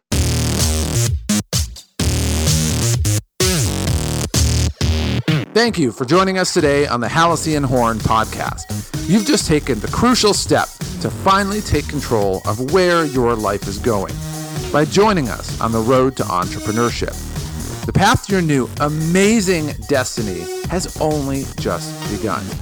You're already ahead of 99% of the people around you because you're finally taking control of your life and making the choice to claim your new destiny. We'd love to help you in any way we can along your journey, so take a minute to reach out to us. You'll find our contact information in the show notes. And while you're there, make sure to subscribe to the podcast so you get notified as soon as the newest episode drops. And if you haven't yet subscribed to our YouTube channel, what are you waiting for? Don't wait, do it now. Can't wait to meet up for our next episode, and we'll see you soon.